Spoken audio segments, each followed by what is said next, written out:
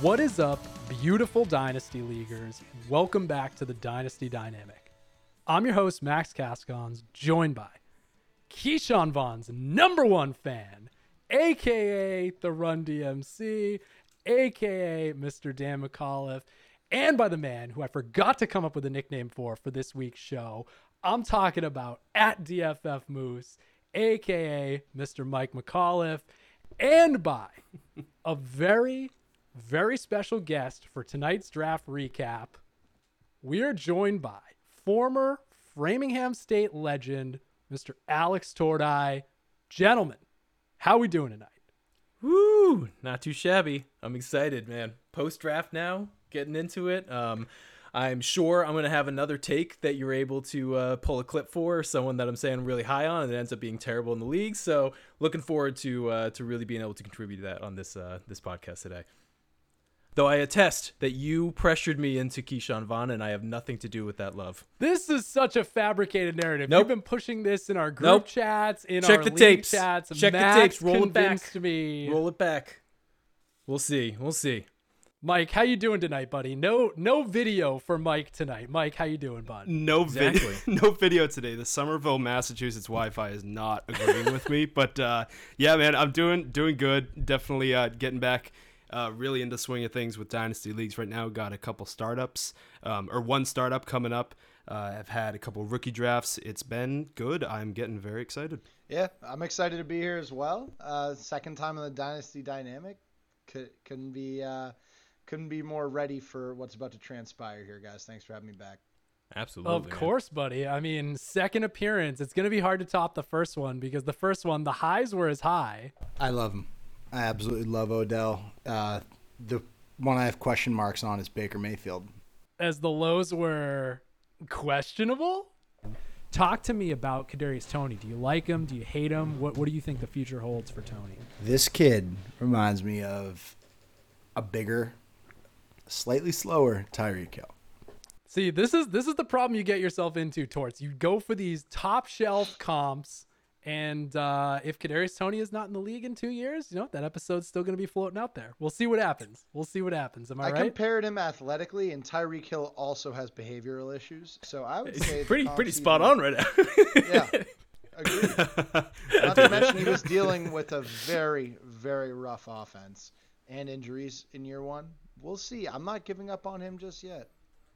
No, you are not. So let's get into the guys tonight that nobody is giving up on because we are fresh off the draft. Rookie drafts galore right now. Tweet of the week real quick before we get into the fun stuff by Kevin Clark. We will throw it in the show description. Get it up on Twitter. But gentlemen, the premise is very simple. We went to the people, the common man. Keep Trade Cuts rookie rankings pulled fresh today. I want to see who's high on who's low on who, try to detangle some of these groupings of running backs and wide receivers. So I'm just going to go for it. I'm going to go down the list, and the list starts with Breece Hall, and we can move on to the next name on the list because we do not need to talk about it. Breece Hall is your 101. Dan, Mike, and I have been talking about this for a long time. So let's get to 2 through 5.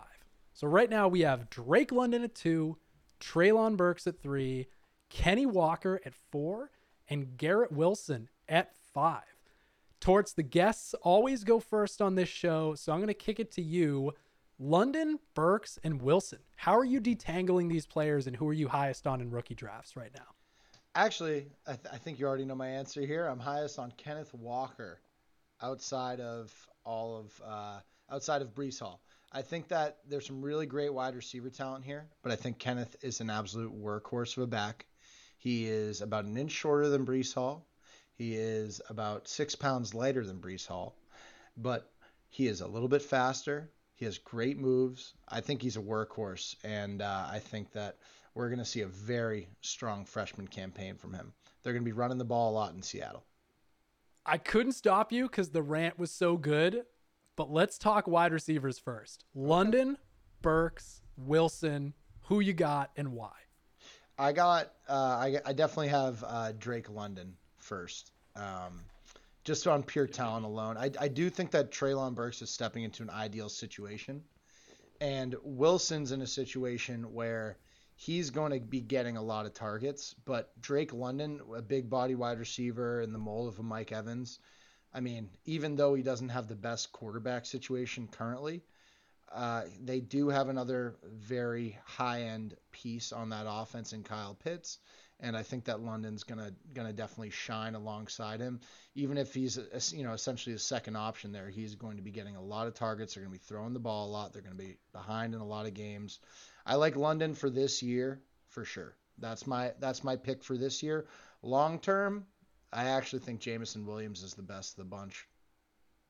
But we haven't gotten there yet. So before we talk JMO, Dan, I'm going to toss it to you because pre-draft, it felt like Garrett Wilson was a lot of people's one of this group purely because he felt like the safest option. The production was there. We knew he was going to get the draft capital.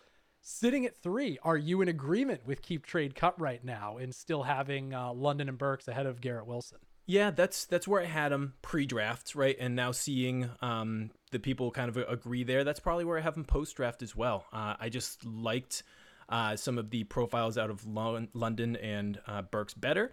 I know some people are going to argue, well, Garrett Wilson went earlier in the process. Trust the NFL. They're the ones that had the option to choose between Garrett Wilson and Treylon Burks.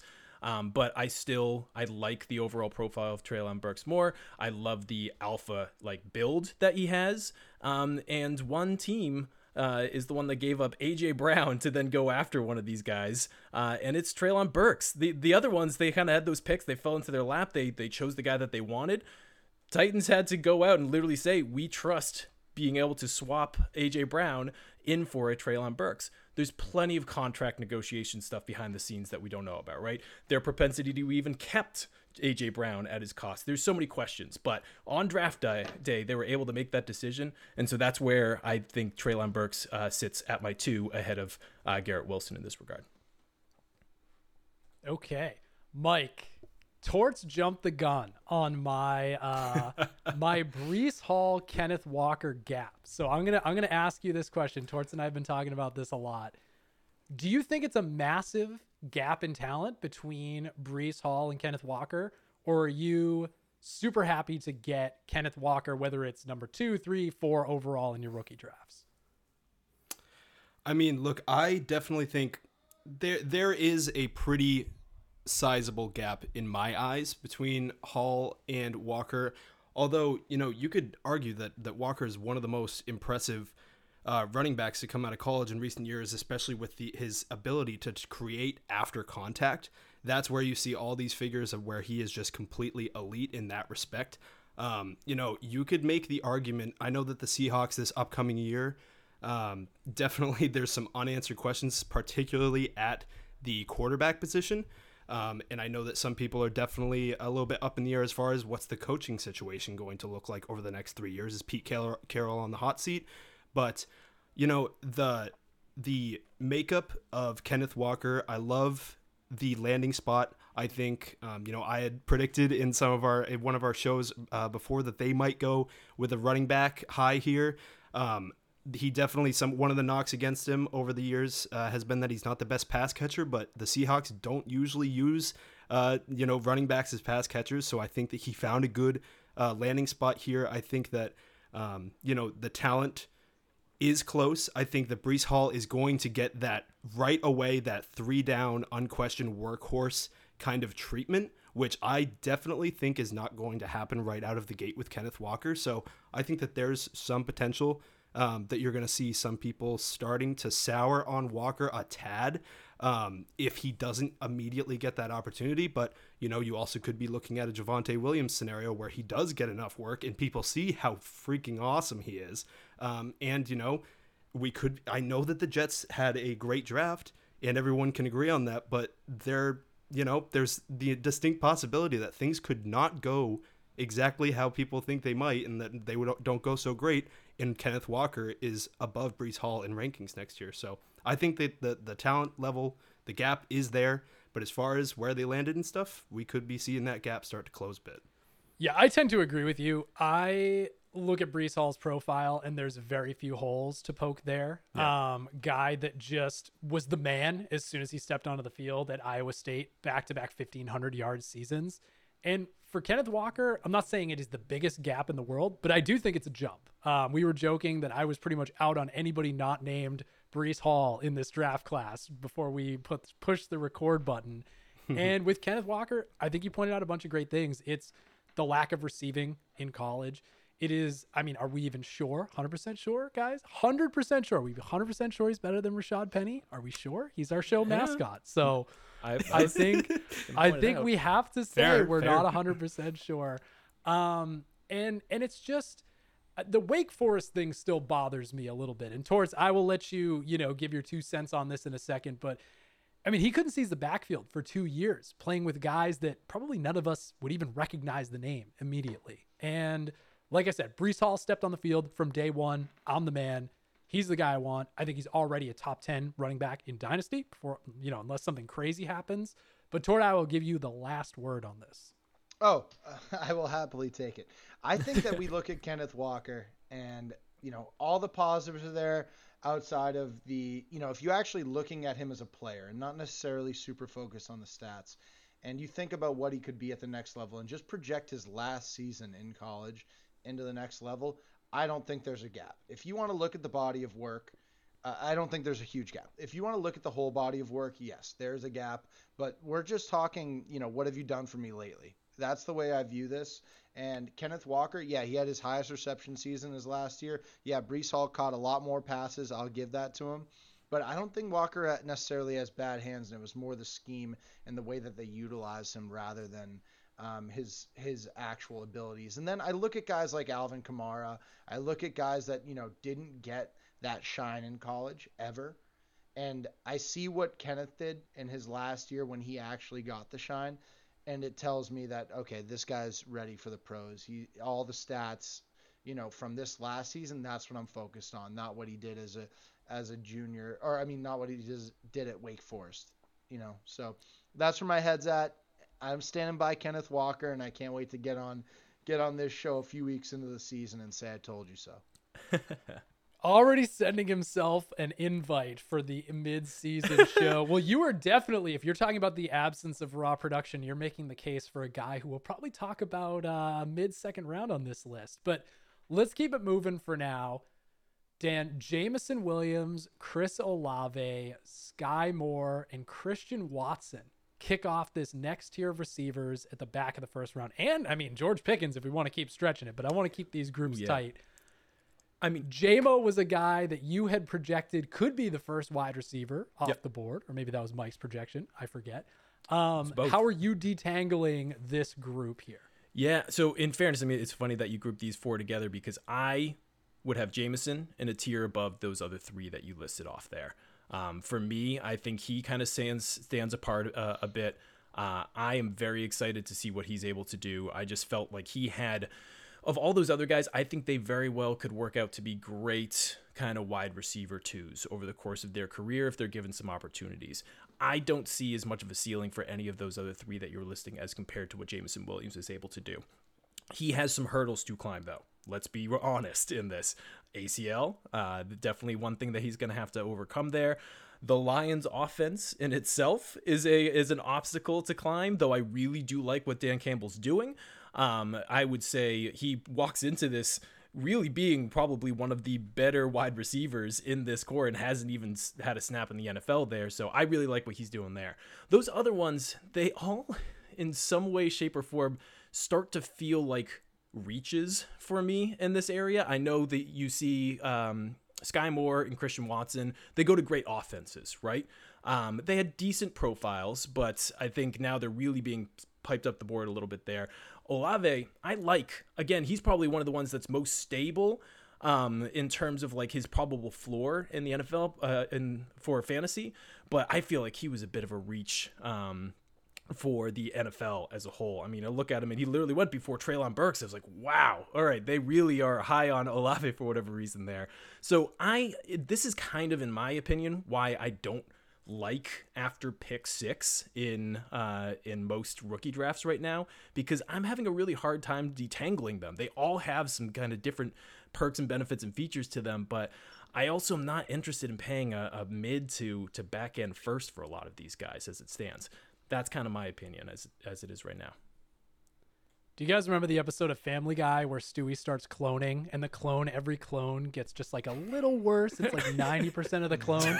That is Garrett Wilson and Chris Olave going back to back in the NFL draft. Yeah. And I mean, the Saints traded up for this guy. I do think he has a very well-rounded profile. Yeah, exactly. Not much of an after the catch guy. I mean, we've talked about Jameson Williams, little bit of a one-year wonder, albeit he did it in the toughest conference in college football on the team that everybody comes and takes their shots at the champ every week. Towards Jameson Williams, we saw him go as high as 103 in a rookie draft. We were all in together. Is that where you're at? You were saying long-term, you think he could be the guy out of this group? Absolutely. If he doesn't have this ACL tear, I think he's the number 1 wide receiver drafter, at least the second wide receiver drafted in this draft.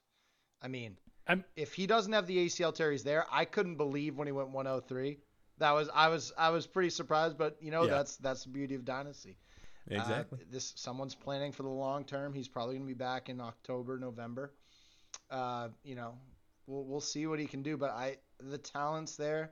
And it's funny that, we're talking about Jameson Williams after having really only 1 year of elite production when, we're kind of down on Kenneth Walker over here. And not to go backwards in our conversation, but that's fair. It's somewhat similar. I like somewhat it. Similar. I mean, if you want to get into the game theory, for me, I don't want to spend a pick on either of these guys. I really don't, especially when you're going to have to pay this price. I mean, we rewind a couple years ago, and it's like you had 5 stud running backs at the top of the draft. I mean, you could get Jonathan Taylor at the 102, pushing other talent down. Yeah. There's a lot of these guys that I just do not like. I mean, we're in enough rookie drafts together. You guys saw me trading down, trading out, trading into 2023. Yep. There's enough red flags on all of these guys. Christian Watson's one that we didn't even really drill into. I mean, I don't think if he doesn't test out as a freak at the combine, I don't think he gets this draft capital. I mean, not a ton. Really just left a lot to be desired in terms of his overall profile, but then he basically tested out like Calvin Johnson. So I think that there's just red flags with all of these guys. Mike, I'm going to give it to you. Clustered in the middle here, Sky Moore. I feel like he's somebody I've seen you take a shot on in rookie drafts recently. Number 8 feel about right to you? Are you higher on him, lower on him? Where are you at on Sky Moore? Yeah, so honestly, this is right about where I have him. I do agree with Dan had mentioned earlier that I do believe definitely Jameson Williams is not part of this tier for me with Olave and Watson. He's much further up. But Moore, I definitely am putting him in front of Watson for the reasons that you had stated, Max. I like what I saw as far as Sky Moore's college production. If I'm not mistaken, I do believe that he's coming from the same school as Corey Davis, Dan's who we have seen as being a productive college guy who. So there are certainly some concerns there for me that definitely understand, but this guy is a converted cornerback that seems to have fantastic hands, an amazing ability to create after the catch, which I think is exactly what the Chiefs obviously are looking for, having traded away Tyreek Hill. I definitely have the utmost faith in Andy Reid to deploy him in a way that's going to, bring out his strengths. I think that he's going to the strongest offense of any of these guys. So I could possibly make an argument that I would put him over Chris Olave, but that draft capital is too good to deny. I think that he could definitely make some real magic with MT there in New Orleans, or without him, you're looking at him as the main target there. So Sky Moore, though, I would put him behind Olave right now, but I definitely think there's a good chance that we could see him skyrocketing up rankings come September. The rare small school early declare playing with Patrick Mahomes, I think it's absolutely possible that the buzz continues to build. Nestled in here at number 9, Mitch Trubisky's locker mate, Kenny Pickett. I'm gonna give Torts first shot at this one. I mean, are you comfortable spending a late first on Kenny Pickett? It feels like the only guy that you can realistically kind of take in the mid to late first with some feeling of safety. How could you not be comfortable taking Pickett with a late first? How could you not be in a super flex? I mean, come on. We need quarterbacks to play. We need quarterbacks. This guy's got elite talent around him. I mean, Freiermuth, Harris, Claypool, Deontay Johnson, Pickens, who we're going to get to soon. I mean, there's a lot of talent in that Pittsburgh offense. Kenny Pickett has tiny baby hands, and that worried some people. But, I was reading that he actually just has a double jointed thumb, and that's the whole reason that they measured. Is that why he had 39 fumbles in college? Yep. Was it the double jointed thumb? It was just the double jointed thumb, which should actually help him be a better quarterback. But for those of you at home that can't see it, Tordai's doing air quotes with his eyes. Yeah. Right. all jokes aside, no, I do feel comfortable. I think Pickett, with that draft capital they've invested in him, has at least 3 years of leash as a Pittsburgh Steelers quarterback. And, in a super flex league and the end of the first round, I'm willing to take that chance. I may have baited some people into thinking I was taking him earlier than I was in some other rookie drafts, and I absolutely had no intentions of that, as some of you may recall. But in the back end of the first round, I'm definitely fine with taking Pickett. Never underestimate the mental games in the league chat when you try to psych out people and make them think you're going to take a player when you really don't care. So this is, to me, where things start to get really interesting, right? And, I know Dan's been very vocal about this in at least our little group chat about how, like, after it hits pick 13, ADP kind of goes out the window. So we are hitting that first, second round turn, and Keep Trade Cut has George Pickens at 11, Jahan Dotson at 12, and James Cook at 13.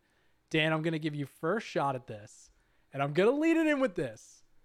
I don't think it's crazy that we could look back a couple years from now and say, wow, I cannot believe George Pickens was going outside the first round in rookie drafts.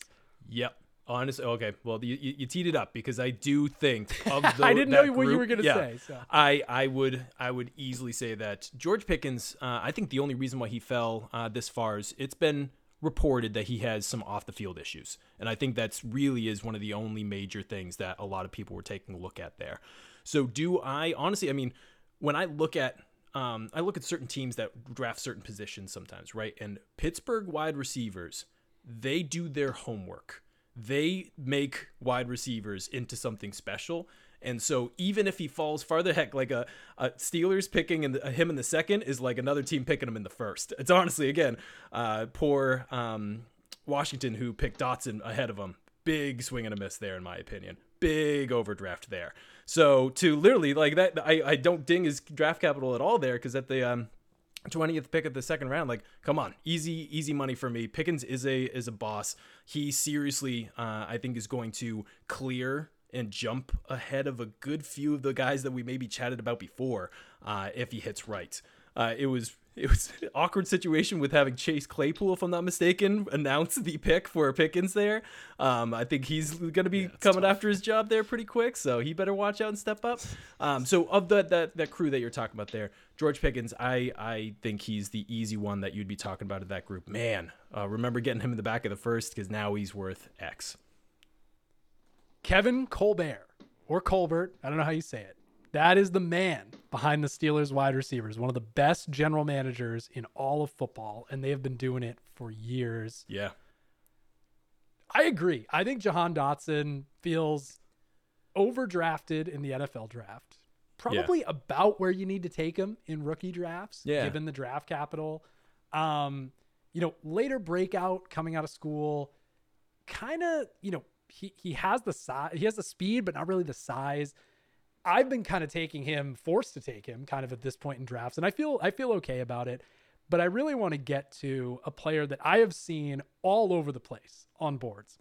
I saw him go in the top half of the first round in one of our rookie drafts. I've seen him late first. I've seen him early second. And Mike, I'm going to toss it to you first.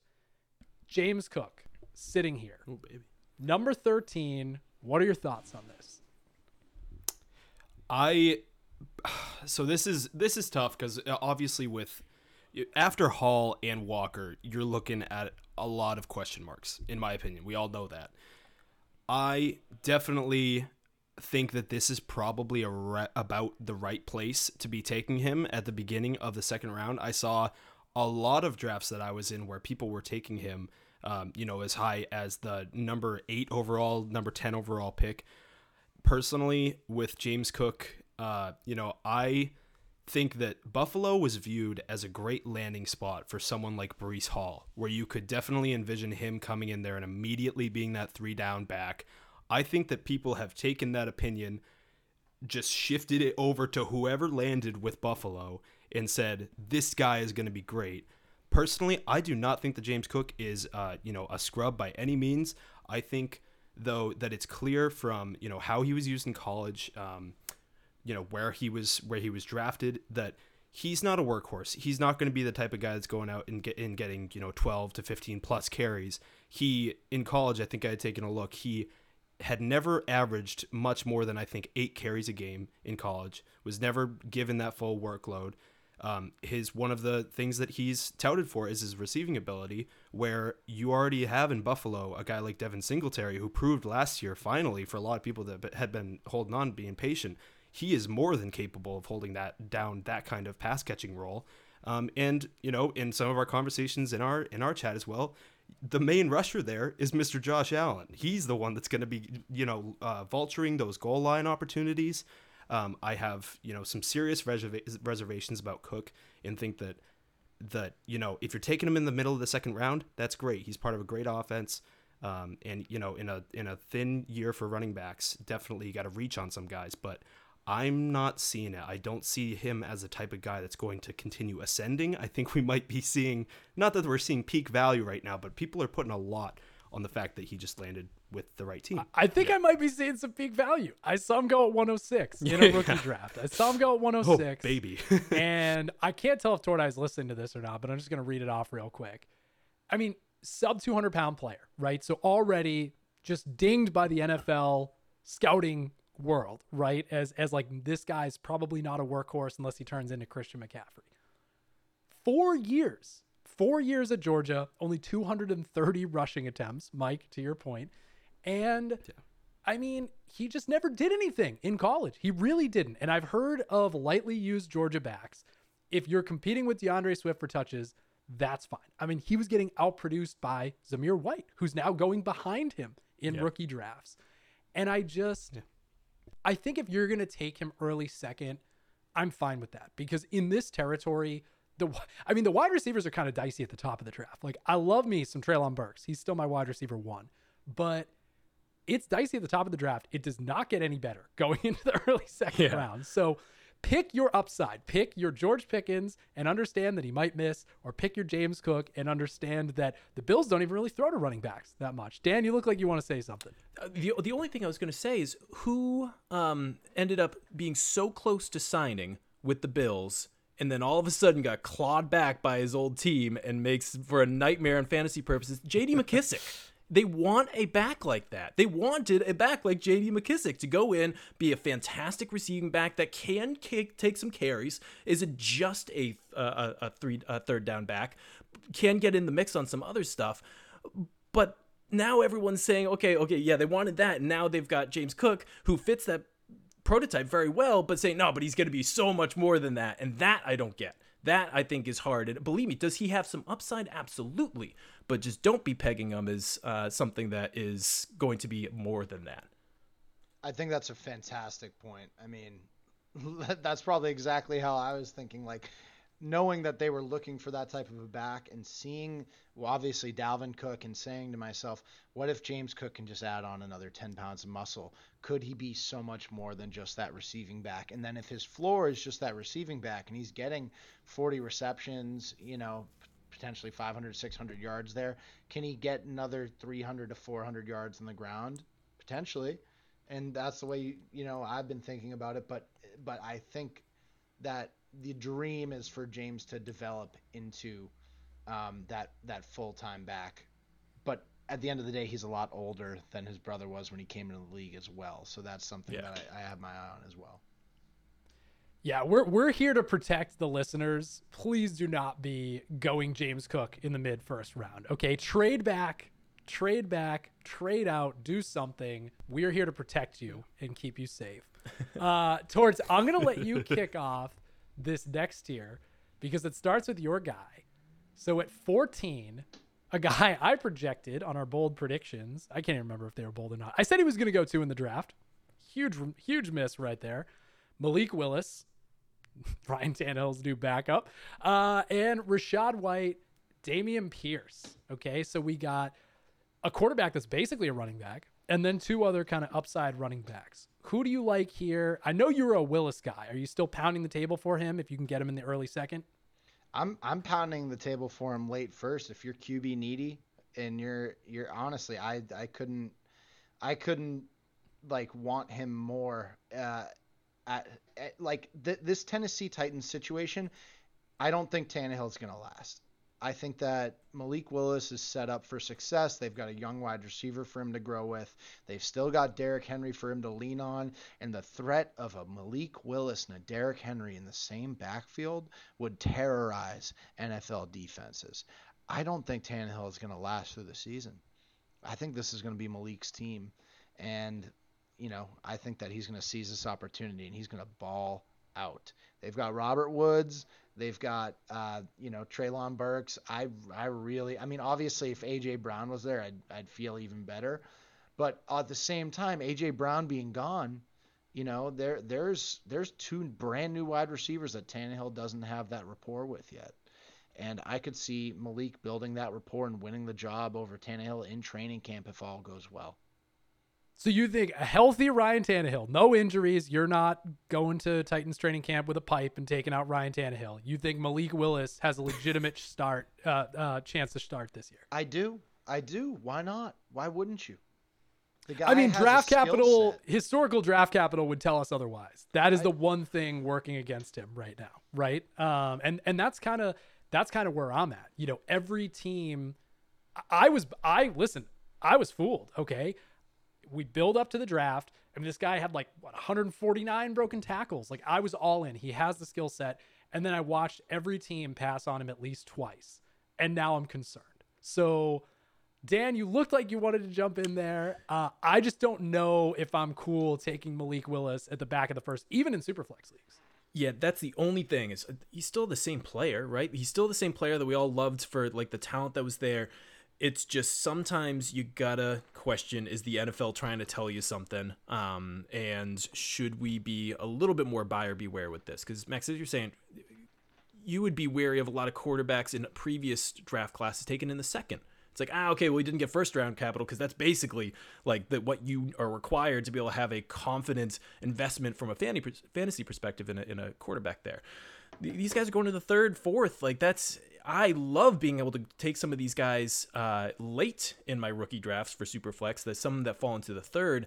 I just have a hard time pushing the button on anyone in the second here because it's really just isn't giving me enough confidence where if they fall to the third here, NFL, especially in those quarterback situations with Tannehill, NFL would be stupid not to take these quarterbacks at that point, I think. But at that point, I think it's almost an insurance play and not a confidence play. And that's why I'm mostly out of both of these quarterbacks that we're talking about in the second round. So I can't tell because we got this static picture of super cool Mike with his sunglasses on. I have no idea when he wants to jump into the show. So he gets the next question. Mike, we got 2 upside running backs. We got the reception monster, Rachaad White. And after the last show we did, guy I'm starting to call the model breaker, Dameon Pierce. Yeah. Who do you like between these 2? If I'm on the clock and I have the choice between these 2 guys, I think I have to go Dameon Pierce. This is the type of guy that, he's stepping into a situation where he's going to be competing with Marlon Mack coming off a crazy, serious Achilles injury. He's going to be competing with Rex Burkhead, and I think that's pretty much it at this point. So, he's only getting 4th round draft capital here, so nothing is pointing towards him having some sort of secure job heading into camp. But the way in which he runs, I think, is going to be very effective in the NFL. I think he's kind of a bowling ball on the field. If you ask me, he looks like the kind of guy that has a nose for the end zone. If you look at some of his elusiveness ratings, some of his agility ratings, his ability to to push through contact, I think that that's going to translate pretty darn well to the NFL. If I'm talking about two guys that both did not get impressive draft capital, I'm going to look towards the guy that's going to have the opportunity to produce for me this upcoming year. Am I going to possibly look, if I'm drafting him, am I going to possibly look to flip him halfway through the year for, a 2023 pick or something like that? Sure. But I think with White, he's going into a situation where the Buccaneers just signed Leonard Fournette to a 3-year contract. He helped them win a Super Bowl. He's not going anywhere anytime soon, if you ask me, for at least for the next 2 years. And Rachaad White's coming into the NFL already at 23 years old. So say, he eventually gets that opportunity to take over that pass catching role, and I'm sure he'll get some targets this year and definitely be part of their offense. But I think that I would see his stock falling a tad, and I think that Dameon Pierce has a much bigger chance to see his value rise. So that's where I'm at with those two. Yeah, I think Rachaad White, I'm still comfortable, with him here in rookie drafts. I think he presents some serious asymmetrical upside, right? Like if Fournette was ever to miss games or go down, I mean, certainly. People were flipping. I was one of these people, right? People were flipping Khalil Herbert last year, right? And I mean, he was probably going in the 4th round of your rookie drafts, maybe undrafted. Rachaad White probably has the tougher path to carries. Are we 100% sure that Dameon Pierce is going to beat out Marlon Mack for the job? What do you think on this? So how does this affect Marlon Mack, right? Sleeper wants to know. Sleeper wants to know. I was hoping someone would say it. Oh, how can you not? It's probably the best running joke I've ever seen in regards to fantasy football. It's just outstanding.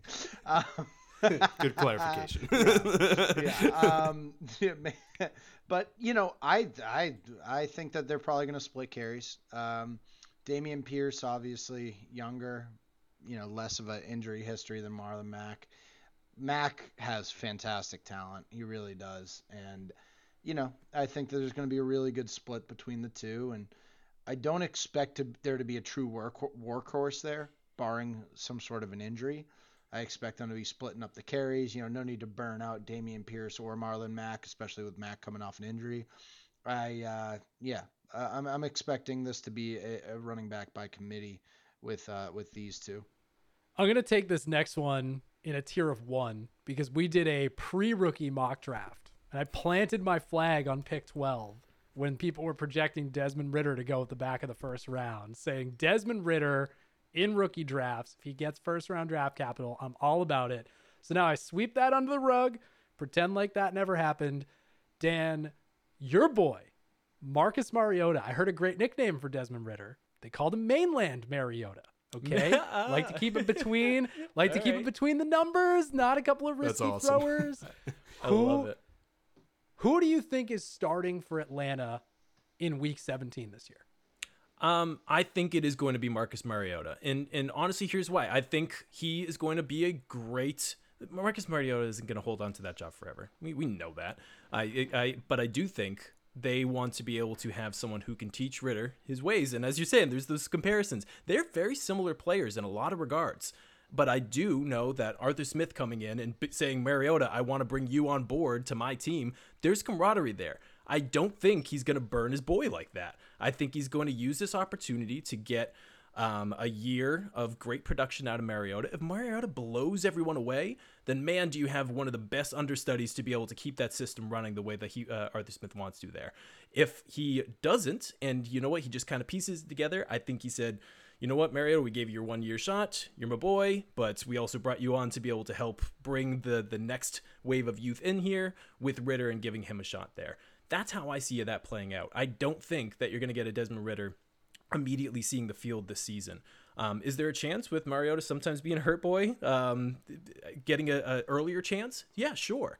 but I do believe that it's Mariota's job to lose. And I'm excited for both of them. I mean, I've always felt that Mariota deserved a second shot. When he came in filling for Carr, I mean, heck, there were a couple games that he was like really looking good. And I was like, man, I really want to see him get another shot. I hope he does. And even if he doesn't shortly after this, maybe we get to see the reincarnate with Desmond Ridder here with the Atlanta Falcons taking a shot on him. All right, so we're moving past the mid-second round and towards, you're definitely getting first crack at this one because I know there's a guy here that I've seen you taking higher than he's ranked on Keep Trade Cut right now. Yep. So we have David Bell at 18, Isaiah Spiller at 19, Trey McBride, the only really relevant tight end so far, and John Mechie at 21. We were just talking about James Cook, right? And all the variations there. We're talking about Rachaad White and his path to carries being difficult. We're talking about Dameon Pierce. Why does this matter for Marlon Mack, right? All these are question marks. Meanwhile, at number 19, we have a guy that produced from an early age, 3 years in the SEC, great production, was a lot of film grinders, running back one prior to Breece Hall setting the combine on fire. Towards, I know you're loving seeing Isaiah Spiller this low in rookie drafts because you were just going to be gobbling up shares of that running back at that point. Couldn't agree more. I think the situation's actually really good. They're dying for that second running back in the Chargers offense, and they're going to give him every chance that he can possibly have to win that job, especially with Eckler getting up there in age. I mean, this kid's 20 years old. He's not even 21 yet. And the only knock on him is that he runs a 4.6. Only knock. Hey, David Montgomery runs a 4.6. I'm just saying. He does. Other guys have run, slow times. And I think that Isaiah Spiller probably has, a little bit of room to improve speed wise. I think there's, it can happen when you're that slow as a running back. You can do it if you put in the work and train hard enough, have the right trainers, figure it out. Everything else this kid has. He has hands. He has, between the tackles ability, he's smart. He's got great vision, good cuts. He's got it all, in my opinion, outside of that speed. When you watch the tape on him, a lot of times he'll be just one step too slow to break a gigantic runoff.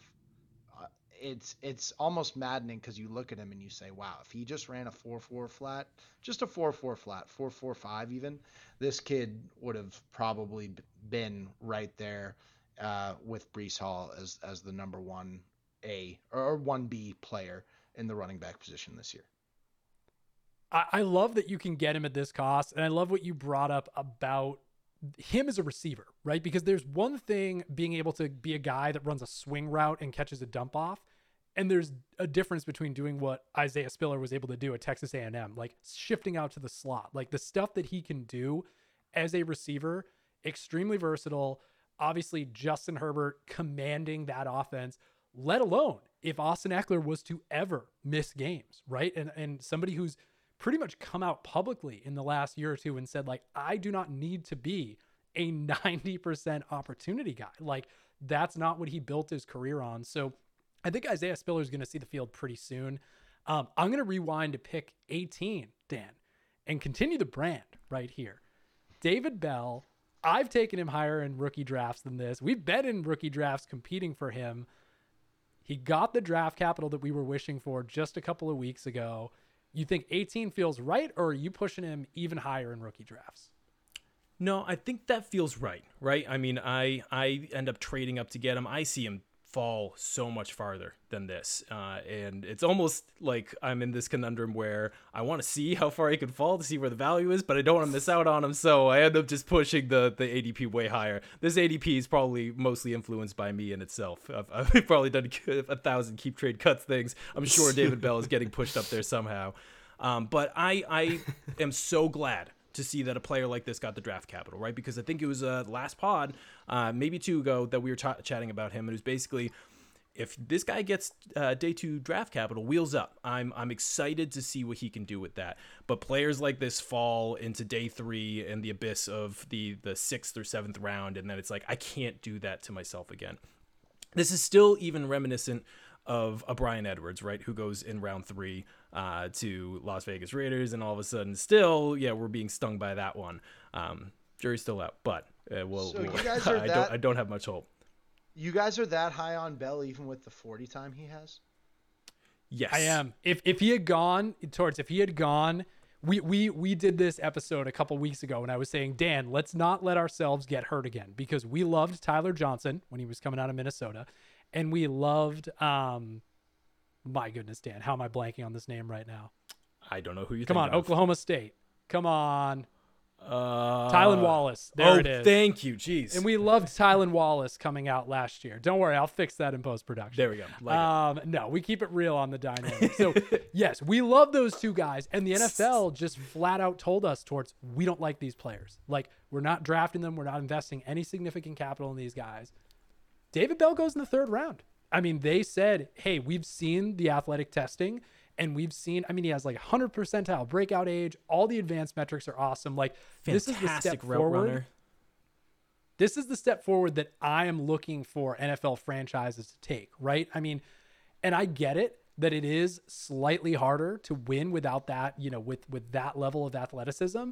But he did it for 3 years at Purdue. He was competing with Rondale Moore, super early breakout. I think there's so much to like at David Bell. I've even taken a mid-second in a couple drafts, and paired with Deshaun Watson and Amari Cooper. There's some players on that depth chart that I like, but would any of us even think it's crazy if he's the starting second wide receiver week 1? Absolutely not. Yeah. I do like some of those other guys, but they play such different roles. This is an opportunity to be able to take on the Jarvis Landry role in the typical Browns type of area. Like, that is he's filling that role to a T. And again, not to relate to other greatness, but like Anquan Bolden ran a 4.71 40. Like, there's certain prototypes that can work that don't need to be super athletic, but if you're a good route runner, have fantastic hands. I know I've called the Browns a garbage franchise multiple times on this show. So, they are. But I do, and they are. But I did watch behind the Browns and looking at what their thought process is on the draft, and they were not leaving that draft without David Bell there, and they had some really good conversations with them. I'm stoked to see what he can do. He's playing with Deshaun Watson, or maybe Baker Mayfield for a little bit if there's some suspension stuff. But regardless, I'm excited for the dude, and I really do think he's another one, just like we were talking about Pickens, that I think later on people are going to be, man, mid-second for David Bell. But that's my 2 cents. All right, Mike, I still can't tell when you were going to jump in the show or not. So I apologize if I haven't been showing you the love, but I'm going to let you close out the 2nd round here. So Trey McBride, which I'm sure Dan was just itching to talk about that production, those video game numbers he put up. Trey McBride at 20, John Mechie at 21, Alec Pierce at 22, and Matt Corral at 23.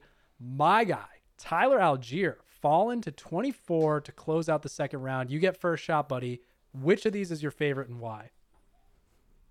So if I'm looking at this list here, I have got to go with John Mechie to the Houston Texans here. So if you're trying to, use the analytics and the breakout ages and, stuff like that to be able to evaluate receivers, I would identify John Mechie as a guy that is just extremely hard to use that kind of data with when he's on the field at Alabama throughout his, I believe he was there for 3 years, competing with guys like Jerry Jeudy, Devonta Smith, Jalen Waddle, Henry Ruggs, who we won't dive into more. But, with this kind of guy, watching the tape doesn't lie to me. I love his route running ability.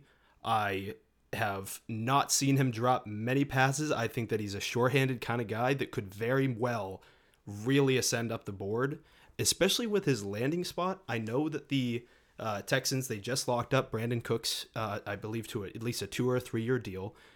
So you'll have him as the main target there. You got Nico Collins, who went in the 1st round last year, who, did not have that great of a year last year. He's going to be the field stretcher down the field, 6'4", getting up and getting the ball.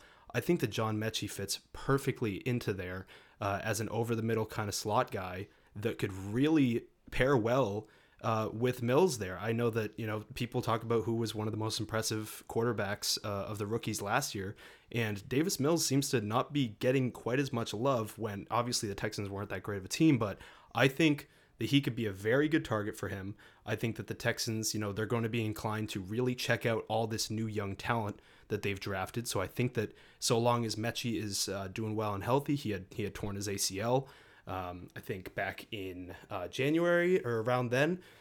So it's going to be a bit of a uphill battle throughout camp, but I think that he easily, out of this group of guys, has by far the highest upside. Could be someone that guys or the analysts and dynasty leaguers such as ourselves were maybe overlooking because of how much competition he was dealing with. And I'm just excited to see what he's got this year. Mike, remind me to send a letter to the mayor of Somerville and tell him I'd like to buy some fiber optic cables for the city, because I think we got most of that. Thank God we're recording this locally, and hopefully I was going to say my OBS got that. So hopefully the listeners get all the good stuff there. But I think you're right. I mean, a guy that clearly the Texans, I mean, not that they're the greatest franchise in the world, but felt comfortable spending second round draft capital on. I mean, he did find his way to Alabama, right? Like one of the top schools every single year. So it doesn't feel like the sexy pick at the back of the second, but I could totally see some pieces there. This is the part of the draft where I really start to get with my picks. Dan, do you want to chime in on Trey McBride? I feel like it's just kind of your duty at this point. I honestly I like the landing spot. We saw past tight ends actually able to have some relevance there. You're also looking at a suspension for DeAndre Hopkins right now. So you saw Christian Kirk get out of there. You got Hopkins who's going to be serving the suspension there. So you're going to see some early opportunities for Trey McBride going into this year. Don't reach for him. I mean, in tight end premium, I can see him going in this area. I would prefer to, in any non-tight end premium, see him going towards the very back of the second. I've seen him go in the early second in that regard. I think he's going to get ups. I think he's a good player. But you said with this draft class, he's just kind of like tight end light as compared to some of the other draft classes we've seen with tight ends. And I'm not looking to invest heavy until he falls to the second for me. It just feels weird. I mean, he put up one of the greatest tight end seasons in college we've ever seen. Yeah. Like everything you read, I'm not grinding the Trey McBride blocking tape. Respectable blocker, all the scouts say. It just feels so interesting, like his I don't know. I'm not really sure how to value Trey McBride, but I think if you're tight end needy and you want to take a shot at the end of the second round, go for it. I'm not really into some of these guys that close out the round. Alec Pierce, Matt Corral. If you guys feel differently, chime in. I mean, at this point, you're kind of taking some late shots on some of these quarterbacks. It's not your average Superflex rankings, but I can tell you that I am probably going to have a whole lot of Tyler Algier in these drafts, and pretty much a wide open depth chart. Not a great team to be trying to score a whole lot of touchdowns on. Yeah, but very, very fun player. Converted linebacker, solid athleticism, feature back size. I mean, he had 1,600 rushing yards last year with 28 receptions. Like at the back of second round, like I'm taking that all the time. You guys like Tyler Algier, or am I totally crazy over here? I do. I mean, when I first was seeing his name pop up as I was kind of looking through, I was definitely impressed by some of the production that he had. I liked the size that he had there. I really just do. I struggle with fifth round at that point. I probably wouldn't take him till the third.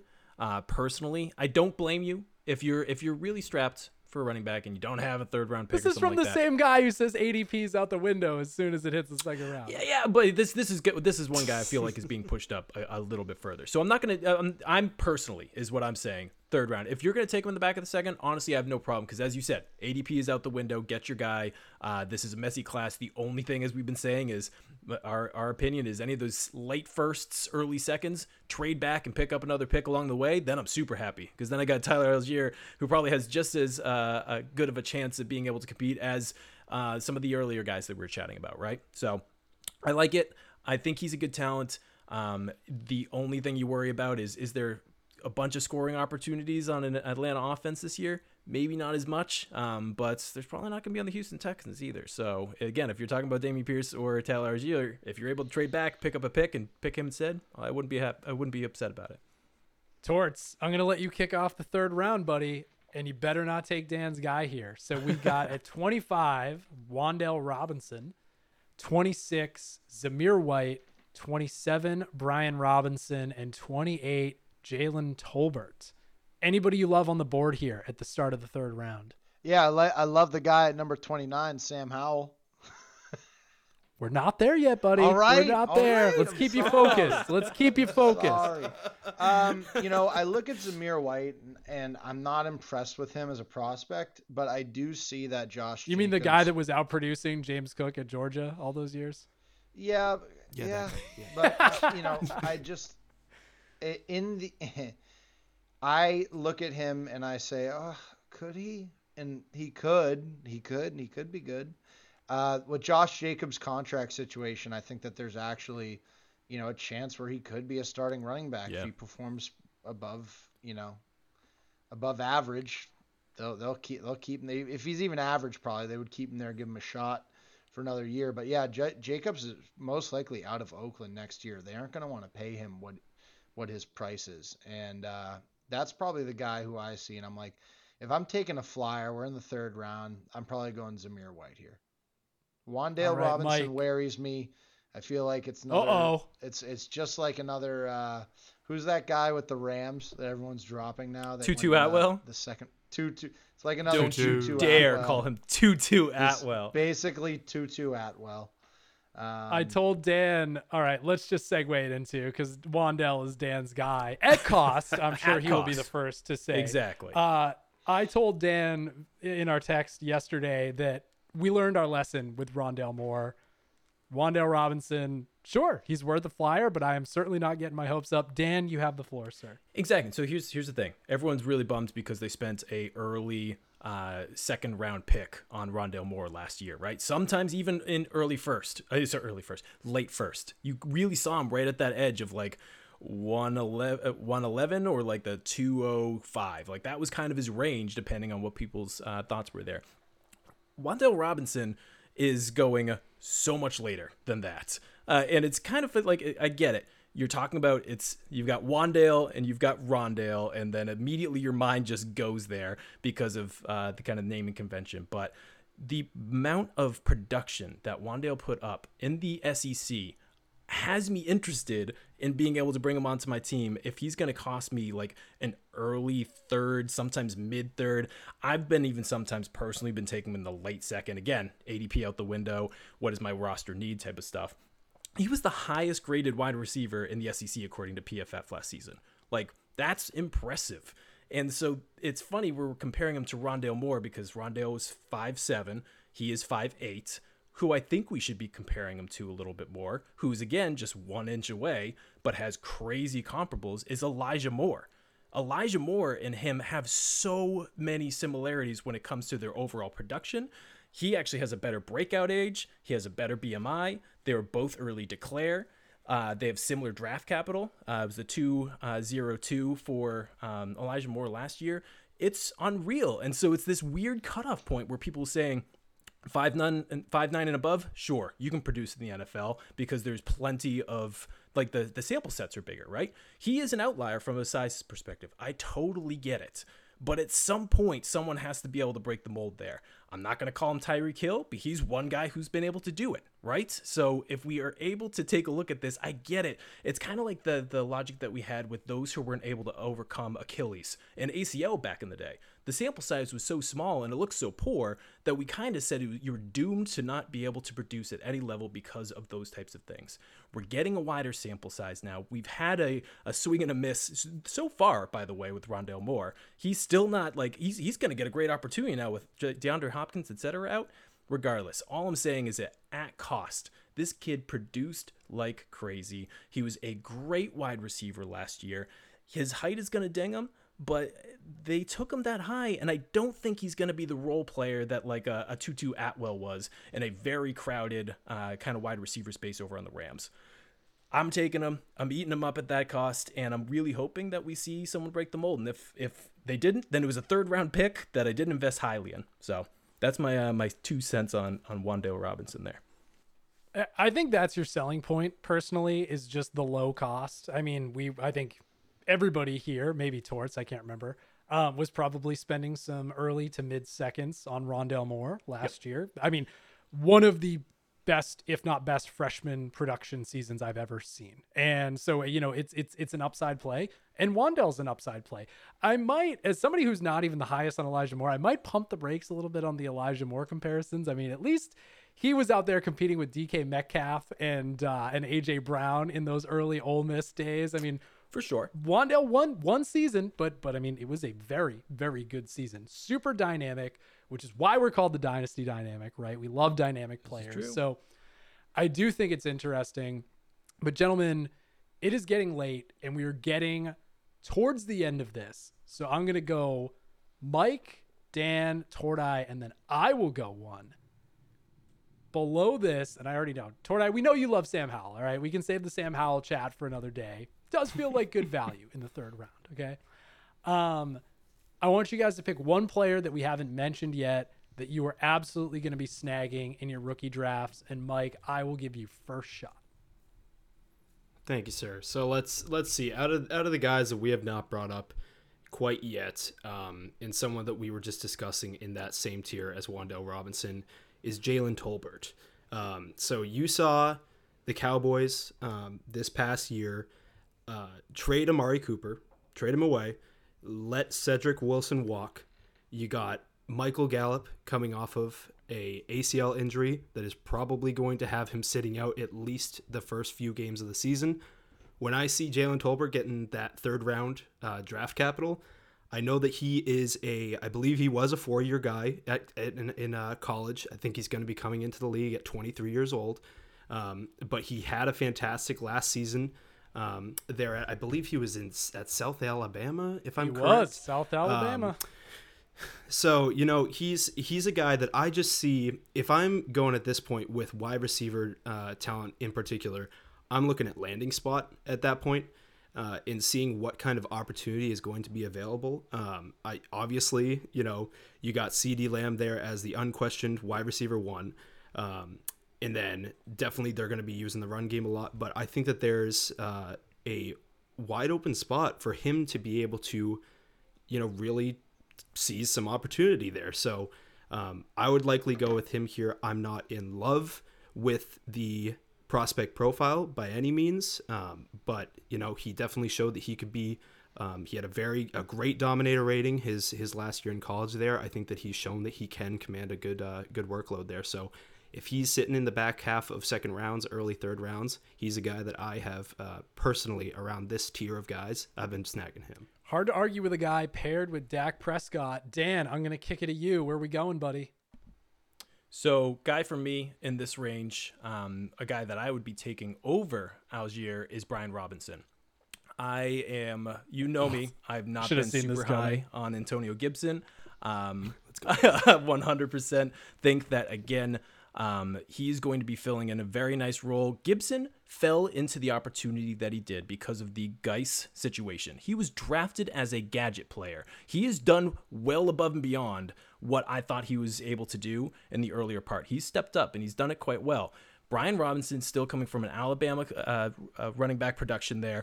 He is very well graded. I think he's stepping into a situation that, again, you're looking at the head coaching staff wanting to be able to alleviate Gibson's total carries just because of his injury profile, etc. And so I think he's going to be coming in and playing a part.